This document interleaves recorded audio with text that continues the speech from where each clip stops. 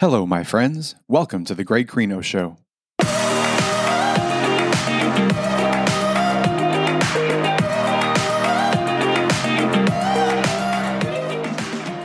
Welcome, everyone, to the Greg Crino Show, where we talk to experts and people with unique experiences so we can learn from them and apply those lessons to our lives.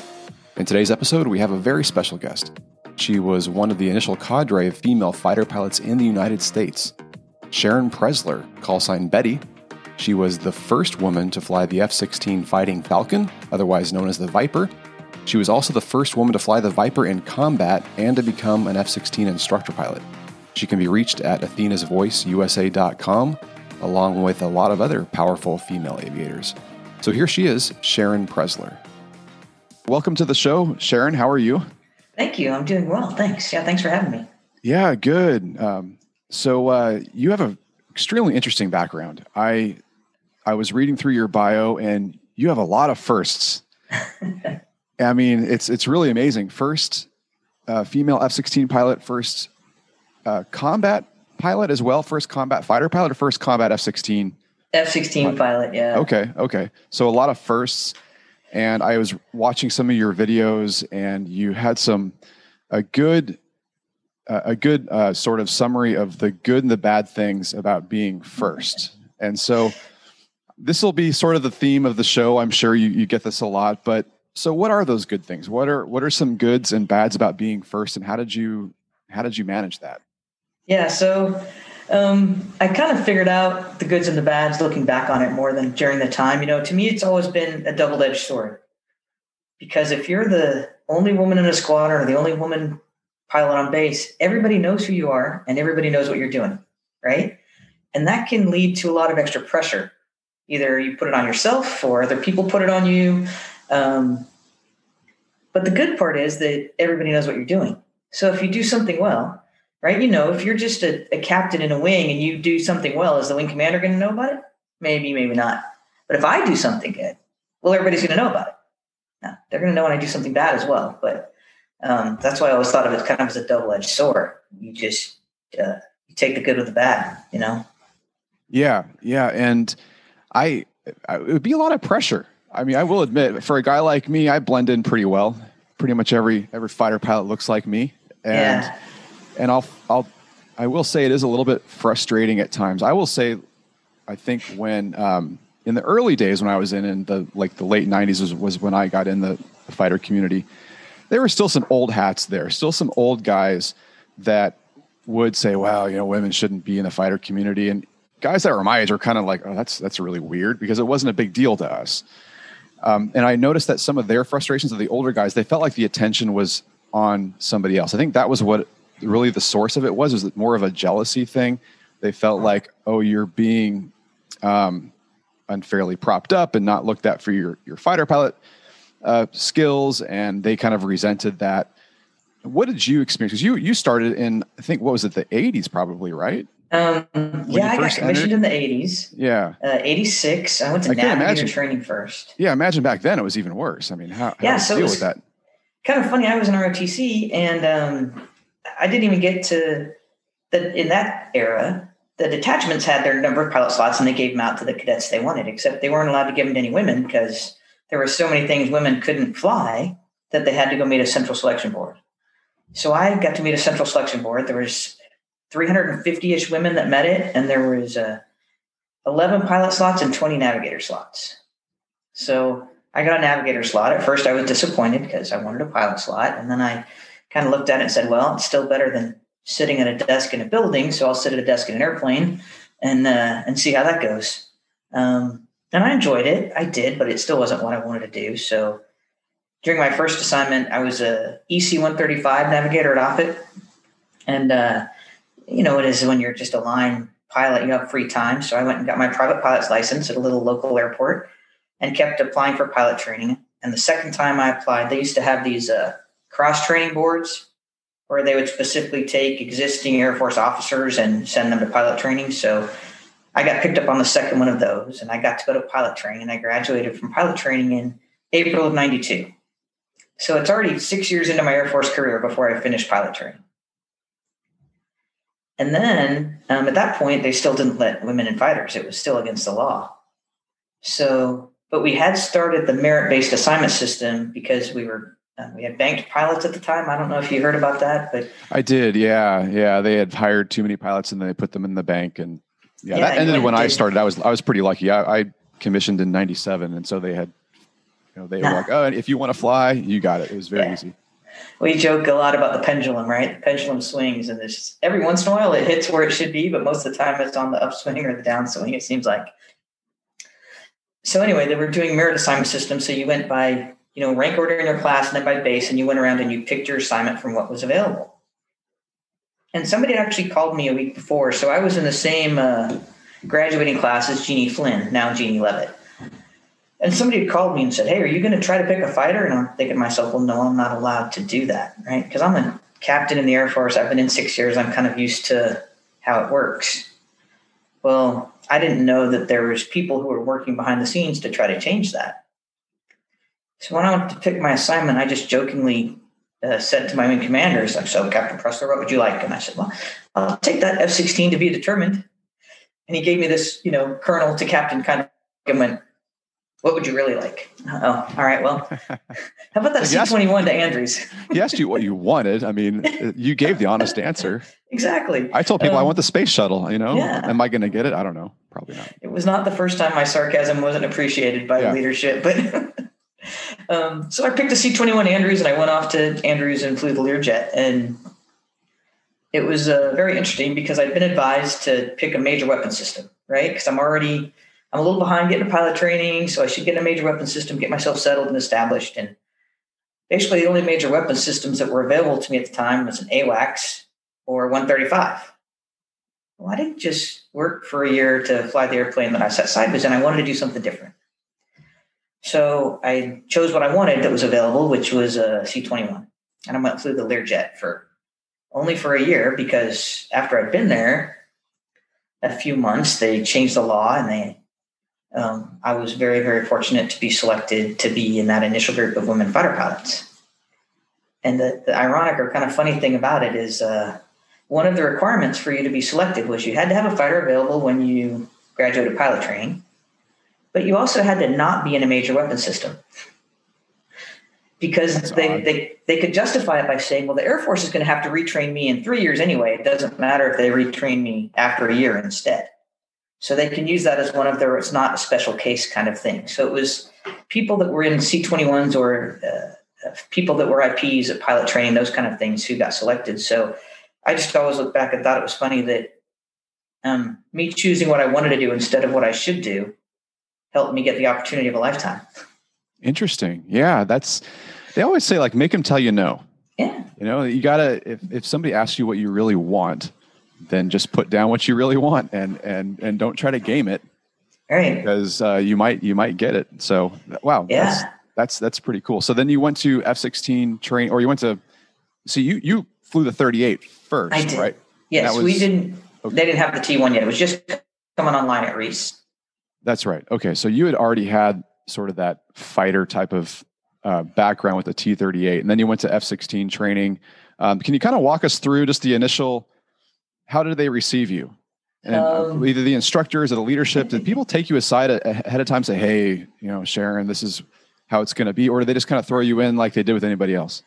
Well, we kind of got to do, Jeannie Flynn, Martha McSally, and I were in that initial press conference with General McPeak that announced the change. And we did some little media tour after that. I actually got to be on the Today Show and on a CNN show. And it was the questions that we were asked that gave me the first inclination that I was in for more than I thought I was, right? Because the questions you're getting asked, well, how are you going to be received? And how do you plan to deal with the animosity from your fellow fighter pilots who don't think women should be there? And what do you plan to do about this and that? And I'm like, well, I hadn't thought about any of that. I just thought it'd be awesome to go fly an F-16, right? I really wasn't trying to change anything as much as I was being an opportunity that a lot of Air Force pilots would jump at. And that's what I was doing. So yeah, it was obvious to me that it was going to be a mixed bag, right? That there was going to be people there that, those Vietnam era pilots were all the sim and academic instructors at Luke when I got there for F-16 training. And, I'm sure they've been told to be on their best behavior, but best behavior for retired F4 pilots might not be the same as it is for everybody else. Yeah. It's even different now. Like, heck, guys that are even my age probably wouldn't, fare too well in today's environment. I mean, it's just things change. So, yeah. I do remember though, when I showed up to F-16 RTU, there was definitely even classmates that didn't want me there. And part of it was, I just don't think they wanted to deal with being in the class with the first woman going through. And part of it was, you said you thought it was jealousy, but I think sometimes, especially for some of the, I don't know, some guys that I see invest a lot of them themselves. They are a fighter pilot, and that's their entire being, right? And having a 5'4" woman be able to do the same thing that you do somehow detracts from that. Does that make sense? Yeah, you invest. You have a certain image of being a fighter pilot, and then when somebody busts that image, it sort of damages your ego. It's very difficult. People have a hard time separating their career from their identity. Right. I mean, I think sometimes it can help you if you really care so much. It can really help you when that thing kind of becomes a part of you. It can help you do well. But you mentioned double-edged swords. I think that's sort of the double-edged sword as well, is like, it makes you very vulnerable. And if somebody busts that identity or that archetype that you have, it can cause you to fail. So right. It's hard. It's hard. How did you deal with them? I mean, because I really envy, or I'm very respectful of your position, because I couldn't imagine going through an organization where some of the people didn't want me there. It's one thing and it doesn't have to be very many, like even if one or two people don't want me there, like that's enough to kind of throw me off my rocker. But you had probably a good third half, I don't know, whatever the number is, you can tell us, but that's difficult. Yeah. Well, the instructors they weren't super open about it, but obviously some were more welcoming than others. I remember getting called into, I was also, because of my time as a navigator, I was the class leader. I was the senior person in my F-16 RTU class. Oh, even better. Yeah. So, but when I got pressure. I got called into the squadron commander's office at the very beginning, and he explained to me that he was reporting to the 4-star in charge of AETC about my performance every other week. And that, and that he felt like he was under a lot of pressure having me in his squadron. And I just remember sitting there going, yeah, sir, you want to swap for a little bit? I might just be feeling a little bit of pressure as well. Right? Thanks for telling me that you have to report to the 4-star about how I did on my flights last week. Yeah. But that's just what it came with. It was a great opportunity, but there was going to be a cost to be paid for that opportunity. And it was tough for me for a while. I'm a pretty social person. I get along with a lot of people. So it was hard trying to find a way to fit in. And the biggest lesson that I learned from all that was I just needed to quit worrying about what everybody said about me, what everybody thought about me, right? I put so much pressure on myself. Like the whole future of women fighter pilots is riding on my shoulders. Well, no, it's not. I can't carry all that, right? I don't know anybody that can carry all that. So when I started struggling at training and that pressure started building, I just, I came to a point where I'm, okay, that is it. I am done. I'm going to focus on only what I can do, which is go fly the jet. People are going to say what they're going to say. They're going to do what they're going to do. I can't do any of that. Right. And if this works, awesome. And if it doesn't, I'm going to leave here knowing I did the best I could. Right. And that's just going to have to be the way it is, because I don't know what else we could do at that point. Yeah, that's hard because we care about what other people think, because we're not sociopaths. Most of us, like if you totally did not care what other people thought, you would be a psychopath or a sociopath. So it has to get in there a little bit. And I like what you said about it. You focused only on that job. And how long did it take to get better? Because I mean, you don't have that much time in FTU before they start washing you out. I mean, no, I was pretty close one time. Definitely very, very close a couple times. It got better once I just made that commitment to doing the absolute best I could. And, flying training there's standards, but it's also subjective, right? Even though there's standards, it's subjective. So I'm like, well, if they really want to get rid of me, they're going to get rid of me. And if they want to keep me, they're going to keep me. And that is not my job to figure it out. My job is to go fly the jet the best I can every single day. And there's an old saying that I used a lot for myself, and I still do some days. And it's, those who matter don't mind, and those who mind don't matter. And basically that was the people who cared about me and who knew me, my family, my husband, my friends, they all supported me, right? I talked my T-38 instructor was an F-16 guy, and I talked to him before I went to RTU. He was super excited for me. So I focused on those people that I knew supported me, and then the rest of the people I just went, well, you're gonna give me a chance or you're not, and you're gonna have to figure it out, because I can't figure it out for you. It doesn't matter what I say, or in some cases even what I do. People are gonna have to make up their own minds, right? Yeah. And I think I was also going through your videos, and you had a good statement about how you can help reluctant organizations to get through this and not lower standards. And because it seems to me there's sort of two types of people that would be hesitant to have somebody different in their organization. Number one is just the standard hater who just has it as part of their identity that this is what the archetype of a fighter pilot is, or anything, whatever career you're in, and they're just jerks. But then you have the other half that they're kind of jerks, but their reasoning is they're just afraid of lowering the standard. And so if we don't lower the standard, they're like, oh, okay, well, that's fine. So how do you lead organizations through that? Or how did you manage that that fear? So I did struggle some in training. I went to talk to my flight commander, and I basically told him, I go, if I am not meeting the standards, I don't want to be here. I don't want to kill myself. I don't want to hurt somebody else. I don't want to, be in a squadron where somebody's trusted me to do my job and not be up to it. I said, but I can't worry about the standards, right? I'm just a brand new student. I don't even know what the standards are, really. I mean, they're written down, but what do they mean, right?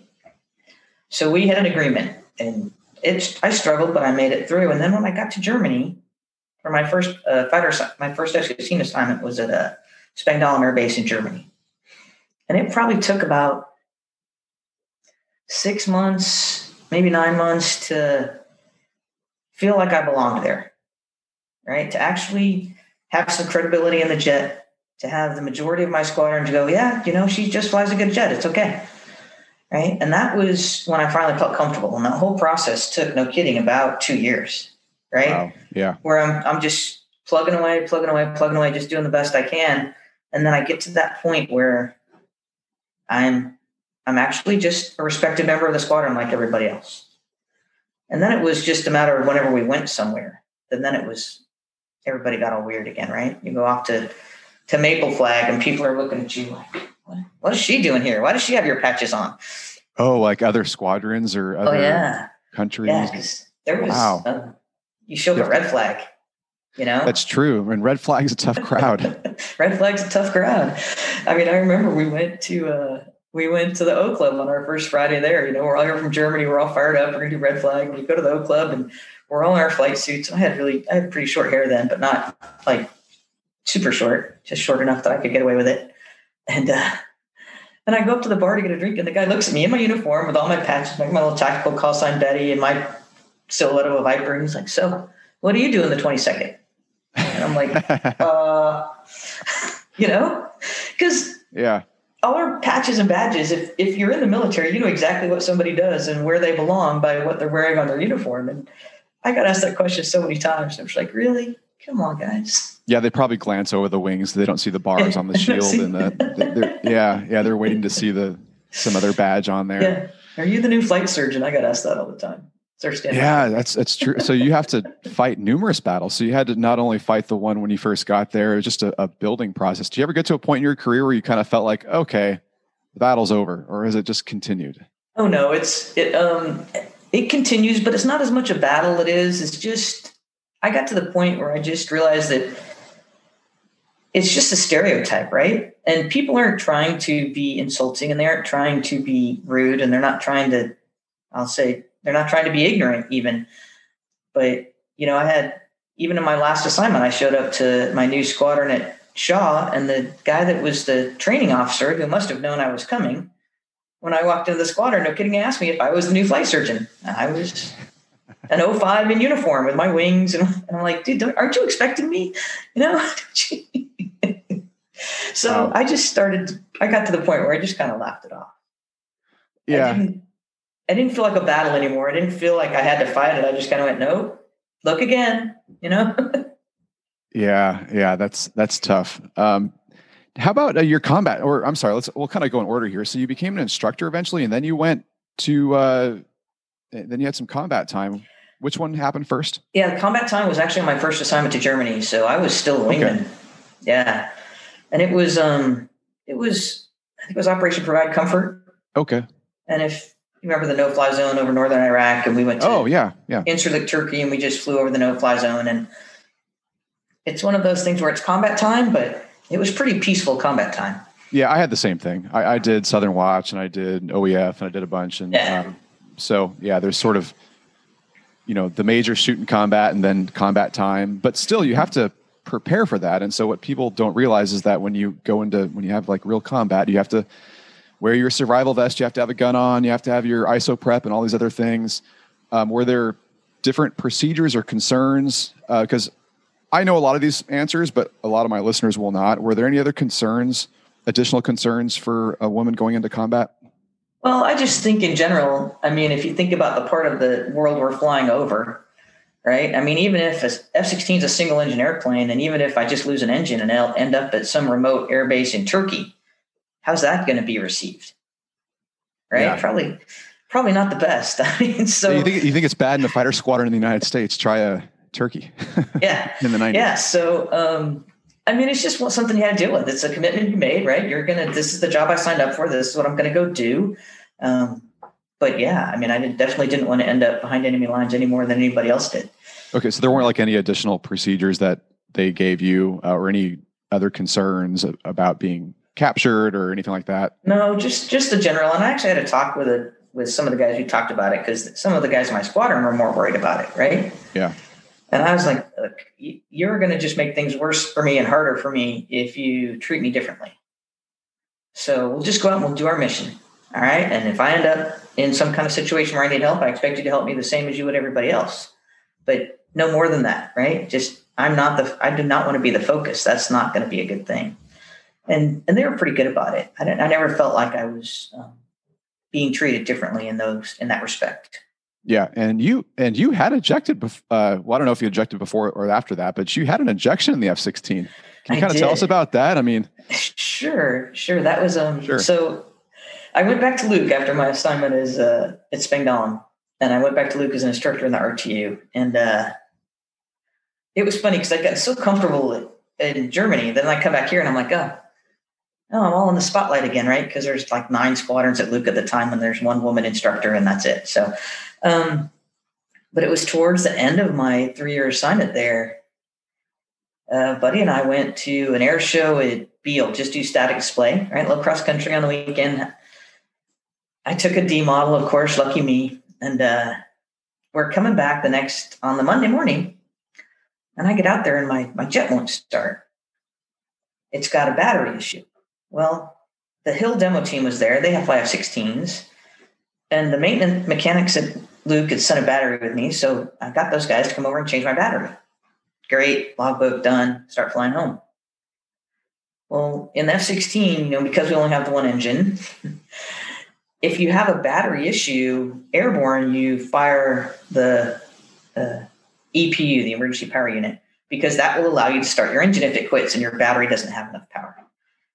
You tell me when I'm getting too technical, but basically, no, go ahead, keep going. I got a low battery light halfway home from Beale Air Force Base in Northern California back to Arizona. So I just get in the checklist. I do what I'm supposed to. I fire the EPU, and I'm like looking at the EPU has hydrazine, which is hazardous. So there's certain procedures for that, and I'm reviewing those as we fly back. And the next thing I know, I'm the wingman coming back, and then my friend he's like right there on my wing, and I'm like, what's going on, right? Because we were like a mile apart, and he gives me the frequency, and I'm like, yeah, I'm there. No, and so sure enough, I'm Nordo. So I'm like, well, that's not so good. Why did that happen? Because my engine's still running. My main generator is still working. My standby generator hasn't even kicked in, but I still have my emergency power unit online, which should power all this. So we just, we have procedures for everything. So we do our standard Nordo arrival back. He declares an emergency for me, leads me in on a straight into land. And the deal is, you pass the lead to your wingmen when they're cleared to land. So we put our gear down and I go clunk, clunk, clunk, and I hear them, but no green lights. We should get our little 3 green lights. Uh-oh. No, and just a real pause real quick for people who don't know, Nordo means no radio, means you cannot communicate, you cannot hear. So Betty's out there just not hearing anything and just flying the airplane with a wingman next to her. Yep. And so I put the gear down and I get the clunk, clunk, clunk, but no green lights. And I test them and they light up. So it's not some magically all 3 bulbs have burned out at the same time. So when my flight lead goes to give me the lead, I shake it off and I tell him no. And he gives me a thumbs up and I give him a thumbs down. I'm like, no, things aren't so great right now. So he goes and he does the landing gear check. He flies into my airplane, checks my gear, comes back to the other side, gives me a thumbs up. So he thinks that all 3 of my landing gear are down and locked. So I'm like, okay, that's good. Well, now, of course, we're not in a position to land from that straight in approach because we've leveled off while we were doing all this. So we go around and brings me back to land, and I land, and the F-16 you aero brake, which is you hold the nose off the runway just a little bit to help you slow down. And then when you lower the nose to the runway, you step on the brakes, and I step on the brakes, and my feet just go right to the floor. Oh no! It was this kind of ejection. Oh dear! It's just like in the simulator that we practice so many times, right? So we have 2 channels of brakes. So I take my feet off the brakes, I put the brakes in the other channel, I put my feet back on the brakes, and they go straight to the floor. And I'm like, well, that's not good. So the next thing you can do is turn the anti-skid off. That doesn't do anything. So I put the hook down because we have a cable at the end of the runway at Luke, and I can just take the cable. And I put the hook down, and there's a little light that should come on that says hook not locked, and that light doesn't come on. I'm like, well, okay, but my landing gear lights aren't on either, so maybe my hook's down, and I'll get the cable. But maybe it's not. So 70 knots into the runway, I missed the first cable, and the way that's set up at Luke, you have I think it's 1,000 or 2,000 feet before the end of the runway is the first cable, and then there's another cable at the end of the runway, and then there's the overrun, and then there's dirt and a fence and a drainage canal and a road. So I missed the first cable. I try the parking brake as my last ditch effort. Let's blow the tires and see if we can stop this thing some other way, right? That doesn't work. So I missed the second cable. I'm halfway into the overrun, and I'm like, all right, this is it. Out I go. And I pull the ejection handles because the F-16, when you look at it, I think it's the coolest looking jet ever made. But in addition to that, it's got those little, we call them tricycle landing gear, right? Because they're small and they're close together. So the airplane is not very stable on the ground. So we get taught from when we first start training, if you're departing a prepared surface greater than taxi speed, get out. Because the thing's going to flip. There's hydrazine. It can catch fire. Oh, yeah. All sorts of stuff. Yeah. So I got out. And it's if you've ever had any kind of serious emergency, temporal distortion is a real thing. It's just amazing to me because I pulled that lever and it felt like it took forever. I'm sitting there waiting, and then you can like smell the cordite and you get the smoke billowing up by your feet, and then you go up the rails. But that's 13 G's when you start up the rails. Wow. And how long does that take from the pull to the actual? Oh, it's like 1.2 seconds or something, but it seems like about a half hour. Wow. Well, especially when you're on the ground and you literally have maybe 100 yards before this thing's going to tip over and kill you. Yeah. So when you first get that initial shoot up the rails, you actually, I don't know, I haven't talked to other people, but I didn't see anything initially. You know, there's the G-force is so great that you can't maintain the blood flow to your brain because it's that 13G onset. Okay. And then because I'm in a D model, the seats are designed so the front seat goes to the right a little bit and the back seat goes to the left a little bit, so we don't tangle each other up. Well, I knew that happened, but I thought if I was in solo, which is what I was in, that I would just go straight, and I didn't. So while I'm not seeing anything, I know my seat is going a little bit to the right. And that's a little concerning because I'm on the ground and I want to get as far away from it as I can. Yeah. But then the chute opens and you get a good chute. I'm looking and I start my, parachute, visor, mask. Yeah, that whole bit. The standard thing we've been taught from the beginning. And I look down and my jet is just scooting across the ground. It was going so fast. So that distracts me. And of course, I'm, been 15 years since I did practice my parachute landing fall. So I land and my landing is not smooth. It's basically feet, butt, back of my head on the ground. Yeah, it's just a sack of potatoes, I'm sure. Yeah. I had some friends in the ER. They thought they said I bounced. I don't know. Oh, they saw you? They actually, wow. Yeah. Well, they were out in the tower probably. No, they were sitting in D-arm. And I'm running off the end of the runway right in front of them. Oh my God. Yeah. So I ended up in the dirt, to the side of the runway, and my airplane, it actually was going faster. Somehow, I think when I ejected, my checklist came off my leg and it pushed the throttle forward, and that thing was in mill power, and it got airborne and launched itself. It took 300 feet of perimeter fence into the farmer's field across Northern Avenue. The F-16 did? Yeah. So it actually continued on. It went flying all by itself. Yeah. The checklist hits the throttles and then it keeps, oh my God. Yeah. So. Wow.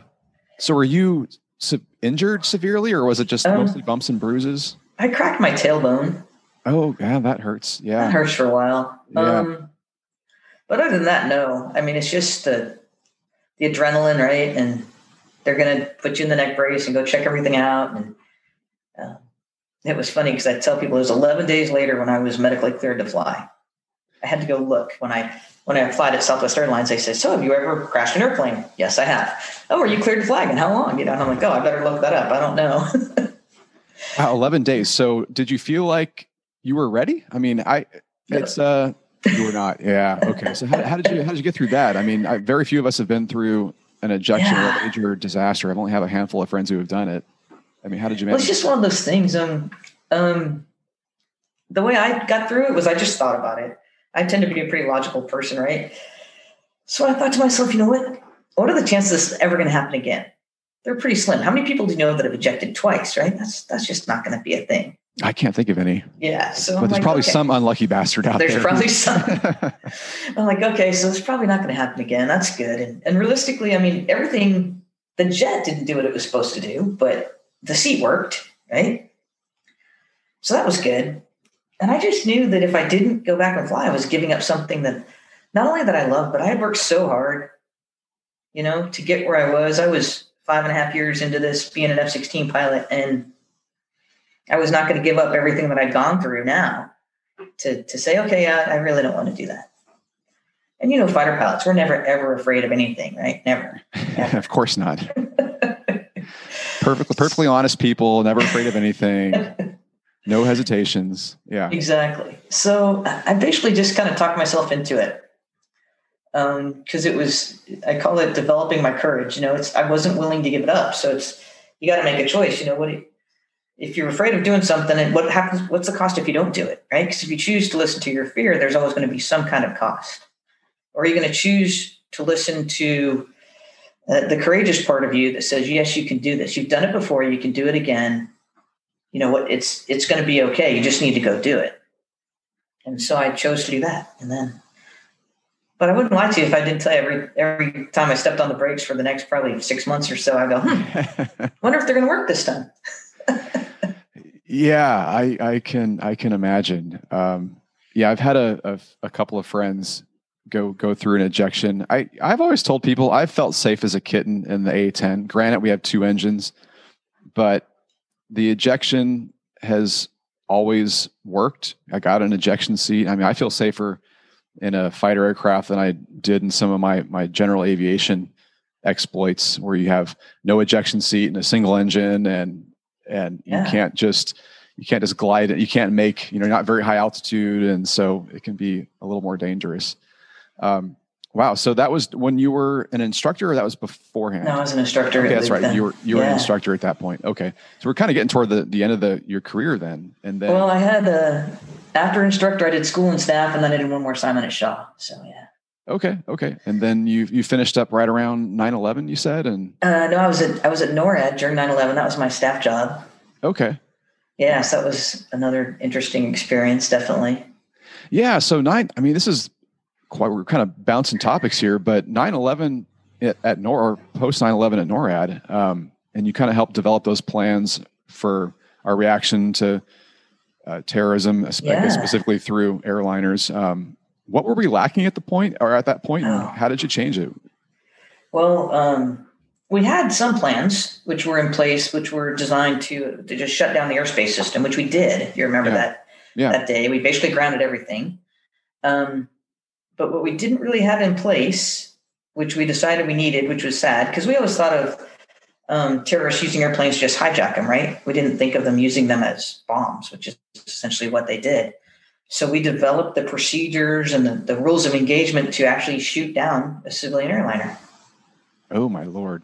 Can you talk about that, or is that classified? I will just tell you that it takes a lot of wickets before that's going to happen, and it's going to be at a very, very, very high level. Yeah. Yeah. Right? I mean, it's not going to be left to the captain flying the jet, that's for sure. Yeah, I can imagine. I have an interesting story about 9/11. My squadron of A-10s was coming back from a deployment from Operation Southern Watch. They were coming back from across the Atlantic into Massachusetts on 9/11, and the tanker, or the F-15s that had reacted or had been scrambled, had to take gas from the tanker that my buddies were on.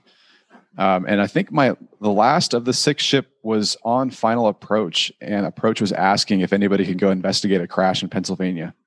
So yeah. So they were there on that day, and they heard everything getting shut down and all the airliners being diverted. So pretty crazy day. I was actually in Arizona at the time. I didn't deploy, but I was in that A-10 squadron. So it was we were pretty crazy. So we were actually in the middle of just a regular exercise for us. So we were in Cheyenne Mountain. Mm-hmm. Normally we did our normal staff jobs in an office building, right, on Peterson Air Force Base. And when we had exercises or something going on, we'd go to Cheyenne Mountain, the big, cave with the blast doors. And so they actually closed the blast doors for the first time for a real emergency in the history of Cheyenne Mountain. Was there, and we're all closed in, sitting around.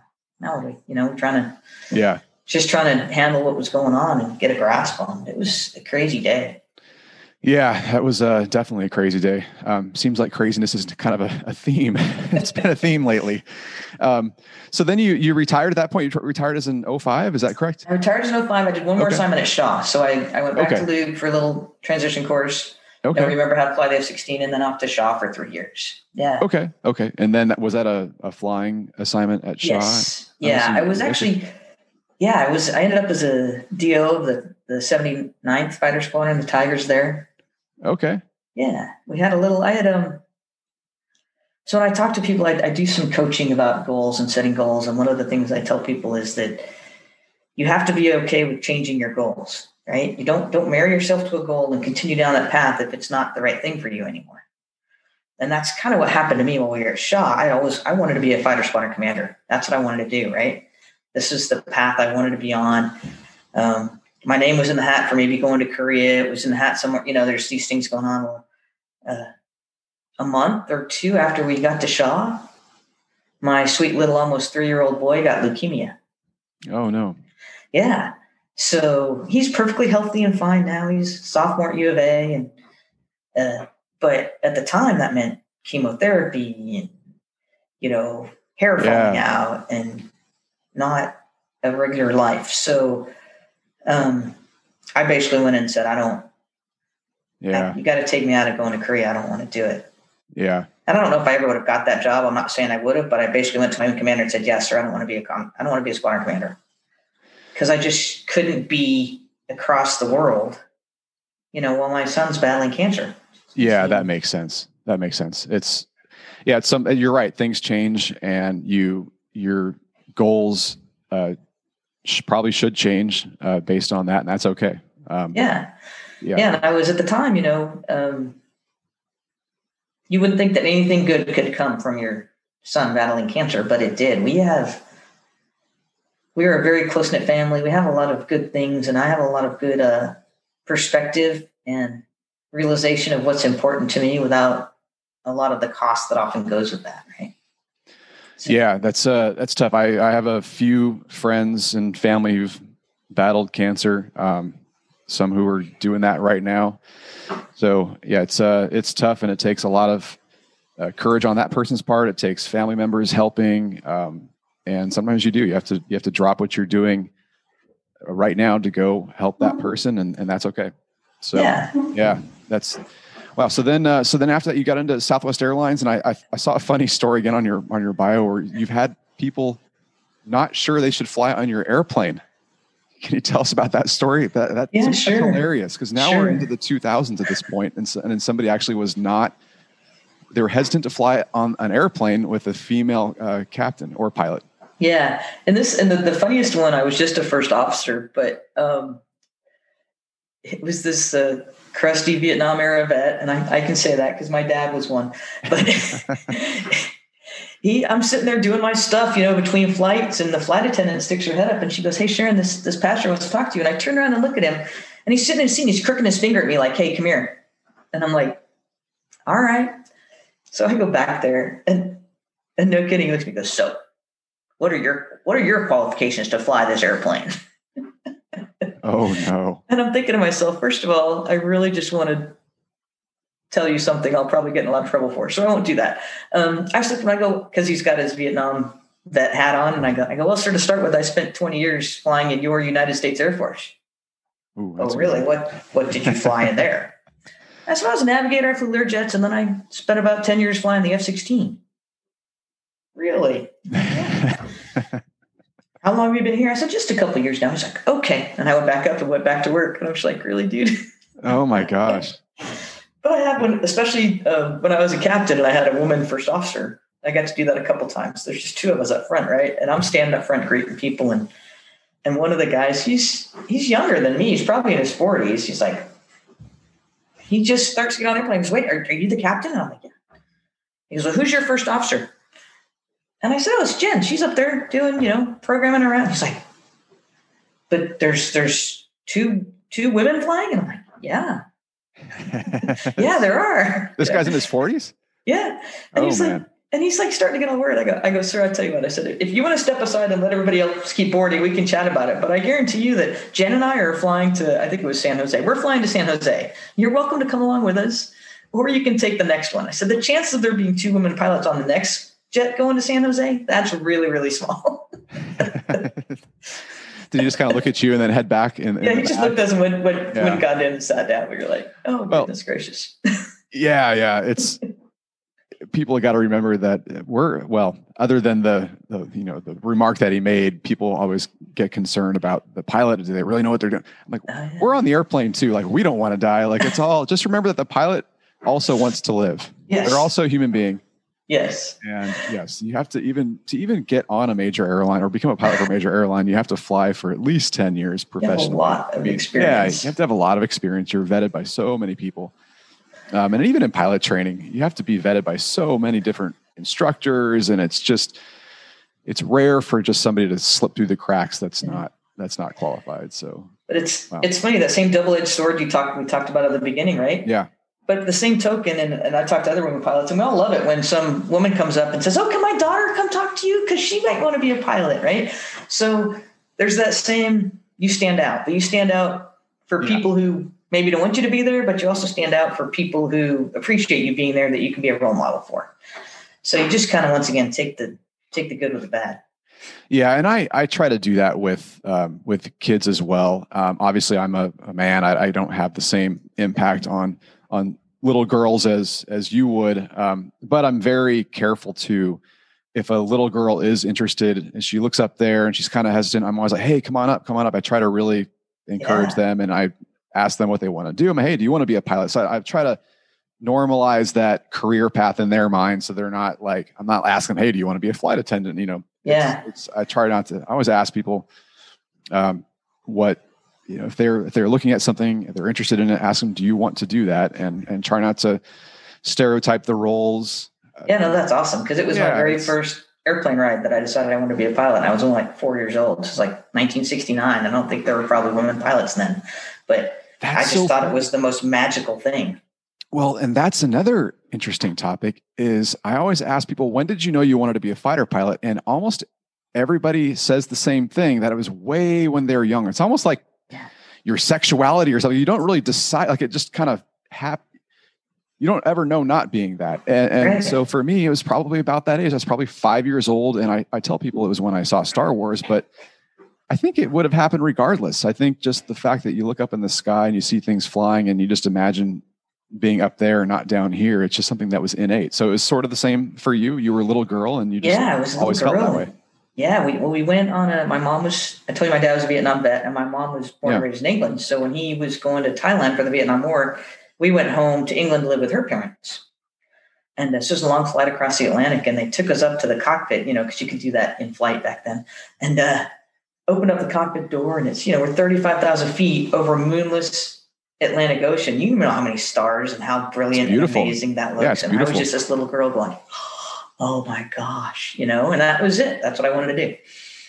Yeah. I think it was, Samantha Weeks had said the same thing. She was on a flight back when she was a little girl and got to see the cockpit of the airplane and just knew way back then that's what she wanted to do. And even then, I think it might have been her dad actually, that had said that, well, women can't do this job. And she's like, I don't care. I'm going to do this one day. Yeah. And see, mine was a whole different thing. I went running back to my mom, I'm 4, and I'm like, Mommy, I want to be a stewardess, right? Because that's what women were called back then. Yeah.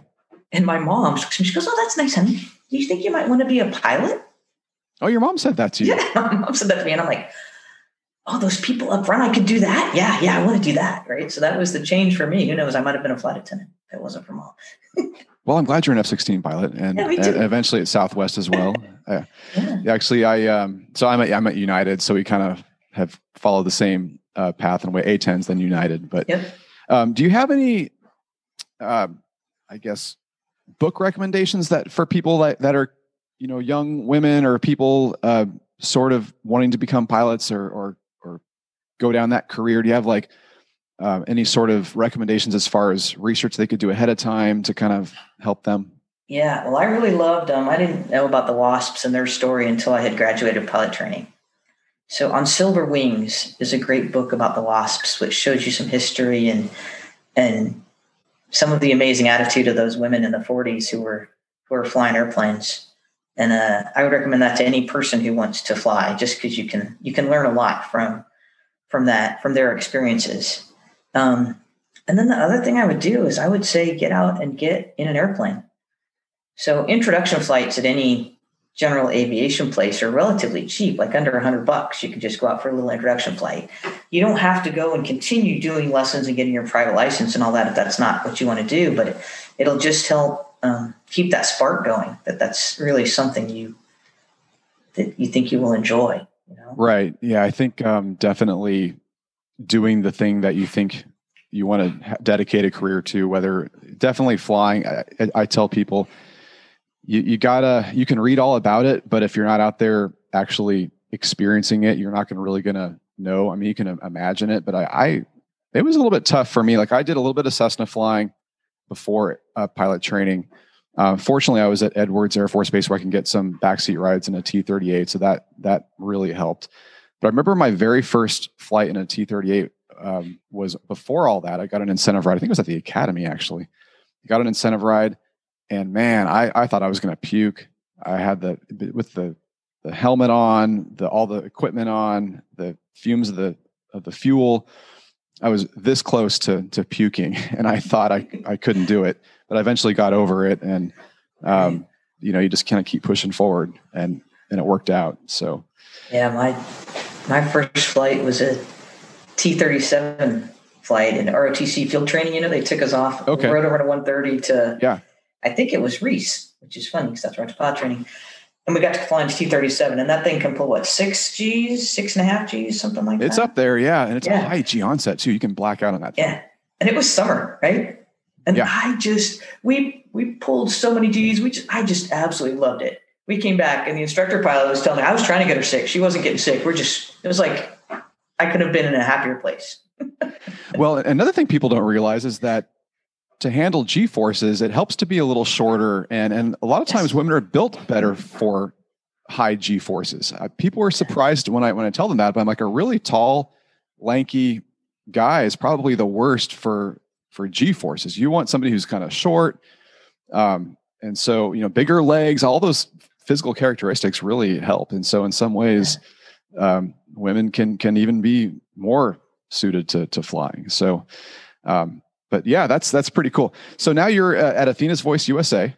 Yes. And so what sort of projects are you guys doing, and what's coming up here in the near future? So I have two keynote speeches that I give, and one is called "Debrief Your Life, Live Better," which is basically trying to encourage people to apply fighter pilot debrief techniques to their everyday life and learn some lessons.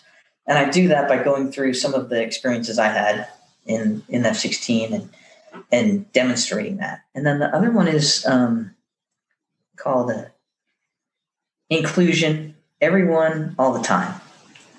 And I kind of wrote that because when I talk to, we have a little women's fighter pilot network going on. And when I talk to some of the women who are in now, what they found is that when we go to, if you go to a squadron that hasn't had a woman in it for a long time, because there's still not very many women fighter pilots, there's often been some backsliding into some of that more locker room like behavior that was there in the 90s. So the person that's different comes in and the other people kind of resent her a little bit because they're having to change, right?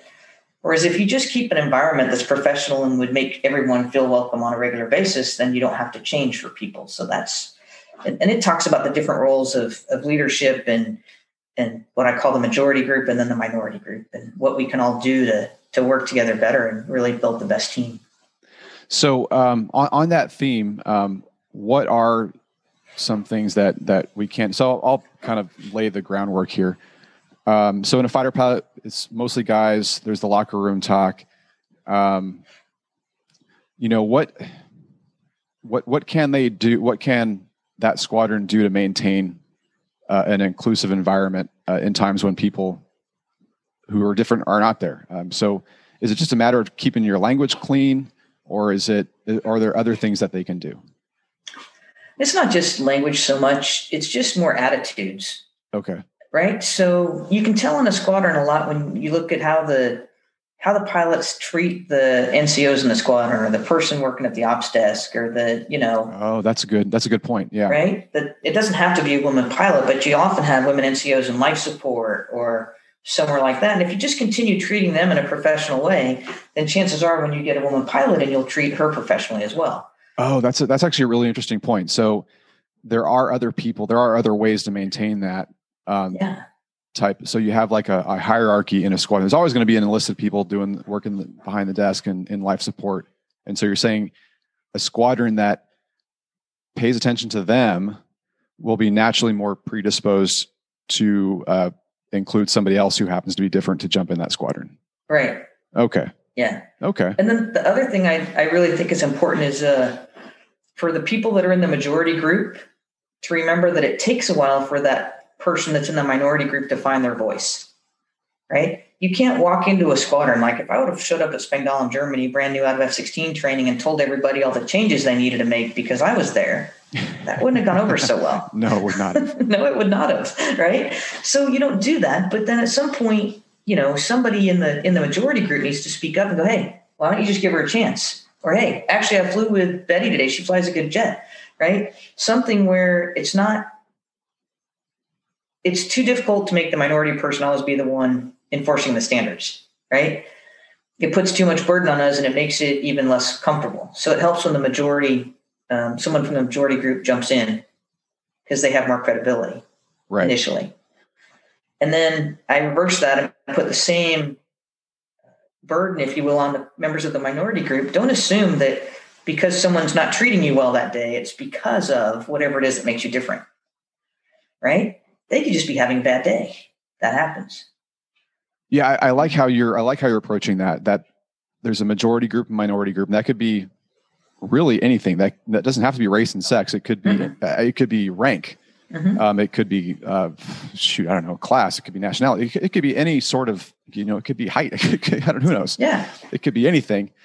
And that members of each group have certain responsibilities. And so if you're in the majority, like you said, if the minority person is doing something well, let the rest of the majority know that.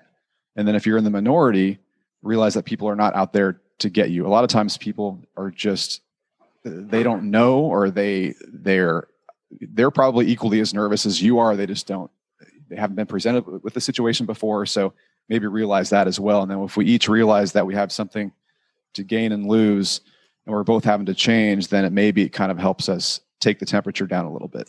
Yes. And I worked hard to always give people the benefit of the doubt, you know, and there's military examples as well, but like that grumpy old pastor, hey, come here, tell me why are you qualified to fly this airplane? Right. Yeah. He doesn't mean to be insulting. He really doesn't. He just doesn't even understand how insulting he's being. So the intent behind it is just, he's nervous and he's trying to calm his nerves. Right. So I always try to give people the benefit of the doubt and see their intent as more innocently than how you could see it other ways. And you're still going to run across those people who you need to just say they need to straighten up. Yeah. There's always going to be those people, but the majority of people are just sometimes don't even realize what they're doing. Yeah, that's good. I like your approach to that. And then the other one is, you said debrief your life is another one? Yeah. Yeah. So kind of tell us about that, because the fighter pilot debrief, we have our objectives and then we go through each objective. And so can you kind of walk us through that a little bit?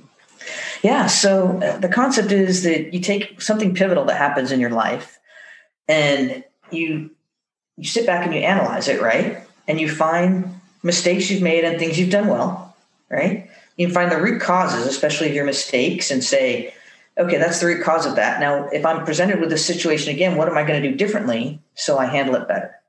Right? It's just pulling lessons learned from your life like we do from our flights, but it takes time to go back and analyze it. And you have to look at the things that you have control over, right? So if it's a mistake, it has to be your mistake. You have to own it, just like fighter pilots do. Yep, I totally screwed that up. That's my bad. Now, what am I going to do about it next time? It can't be, well, so-and-so didn't treat me well, so then I did this. Well, your reaction is your mistake, right?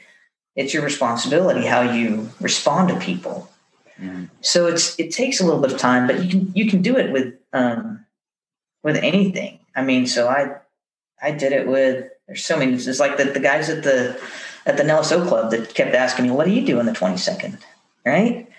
Well, what am I going to do about it? I'm going to get mad and start yelling at the guy, or I'm going to feel like he's being insulting, or I'm going to do those things where I'm going to go, some people you just can't fix, and I'm just going to let them not worry about it. I'm going to focus on my job because I'm a red flag and I'm a wingman, and I want to, my squadron trusts me to do certain things, and that's what I'm going to focus on. I'm going to let this stuff go away because it's just not that important to me.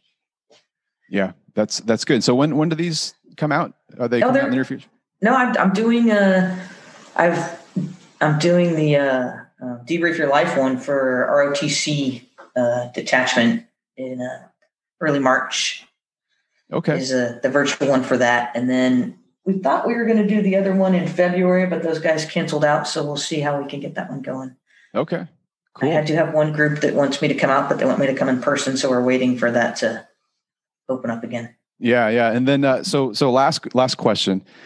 How did you get the name Betty? How'd you get the call sign Betty? I mean, I think I know the answer, but I want to hear it from you. Yeah. So, there's a voice management system in every airplane, right? That tells you when you're doing stuff wrong. And a friend of mine, when I was in RTU, one of the guys that I was close to said, "Oh, you need to imitate that voice over the radio." And I'm like, "No way, dude, not doing it. I don't need any more pressure." Right. But then when I got to Spangdahlem and I was, we were doing a basic fighter maneuvers, air-to-air fight against one of the guys in my squadron who was the weapons officer at the time.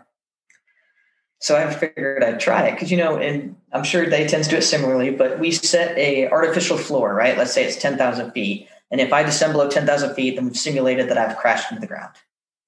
So in the F-16, you would normally set your floor about 1,500 feet above that. And then the bitch and Betty would come on and go, altitude. That's pretty good. Yeah, I practiced. And you transition to this more level fight, right? Because you knew the person behind you couldn't go low and get energy from going low. So you transition level flight, and then you'd be kind of stuck there for a while. Well, so I did that earlier than 1,500 feet. I did it over the radio, over the Victor radio, like 3,000 feet above the floor. So sure enough, the guy transitions, and I just dip down and bring my nose up and get a good shot. So you kind of tricked him then. I cheated. Yeah, if you ain't cheating, you ain't trying. That's the last lesson of the day right there. It was so funny though. He was so mad at me. Oh, he was so mad. And I'm like, that's true. Wow. Man, you could see, you have little weapons. If you're a woman in a male dominated environment, you just have to know where your weapons are and just exploit them. But you have certain weapons, and I have not thought of that, but that is fantastic. Yeah, I only did it the one time. Oh man, I'd be doing it all the time. It was funny. Yeah, we had to imitate different voices and stuff in the hog. We played J-Tax on the ground. And, so the really good ones, the really good guys would have all the sorts of different accents, and they would, even guys would take up tape recorders and play gunfire into their mask so that it sounded like. And there were some students that got tricked. They're like, "Oh my God, like what was going on down there?" It's like, no, that was me the whole time, dude. Yeah. So wow, that's fun. So that was, but usually you get your call sign earlier in your career. You said that was. That was my first assignment at F-16. It was our first deployment into Dutch Mamano in Italy. We were out there. Okay, so you were not doing this instructionally. You were doing this on a normal flight. Yeah, this was just I was like still not even mission ready yet. I was just. Yeah, you were just sharing at that point. That's fantastic. Yeah, so for the people who are listening, every fighter pilot or every fighter cockpit has an altitude warning horn that is a female voice for some reason. I don't know why. And I think word has it that lady, I think, just died recently. She worked for like McDonnell Douglas or something like that. I think so, yeah, I heard that. 85 or 90 years old. Yeah, that was the original Bitch and Betty. And then and then you got this one. Yeah, it's funny. I was frag. I got mine for almost blowing myself up in Korea. Dropping bombs way lower than I should have been. And I did not frag myself, so I got lucky. Yeah. Anyway, but yeah, the call signs are fun. So anyway, but anything else you want to talk about before we sign off? I know we're getting a little low on time, but any other messages for young people or for women in male dominated environments and anything else you want to throw out? I would just say that in general, I mean, you said it earlier, make them tell you no, right? If you have something you want to do in your life, I don't care who you are or what you think you can or can't do, at least give it a try, right? And when someone tells you no, don't listen to them. Say, really, why not? What if I go this way? What if I do this instead? What if I try to code it? What if I come back with more experience? There's no just definite no. There's always a way around it. So just keep trying to do what you want to do. I like that. So make them tell you no. And then when they do tell you no, keep going and ask why. That's true. That's true. Wow. So Sharon Preszler, AKA Betty, thanks so much for coming on the Greg Carino Show. I learned so much, and I'm sure you're going to inspire many more young women and guys as well to become fighter pilots or do whatever else they want to do. So thanks so much. I learned a lot. So I appreciate you coming on the show. Well, thanks, Greg. I enjoyed it. Appreciate it. How can people get a hold of you, just so I can get that in there? Yes, there's athenasvoiceusa.com, but there's also, probably in the next week, it'll be up SharonPreszler.com. I'm just got my own website going as well. SharonPreszler.com and athenasvoiceusa.com. Awesome. Yep. All right, Sharon, thanks so much for coming on. We'll talk to you soon, okay? All right, thanks, Greg. All right, have a great day. Take care. You too. Thank you for listening, everyone. Please follow The Greg Carino Show on all the major social media sites. And remember to like and share the post with your friends. Also, please leave a 5-star rating with a friendly comment on your podcast app because it really helps us get the big guests. Finally, if you have a show idea or you'd like to be on the show, please email us at gregcarinoshow@gmail.com. Take care and see you on the next episode.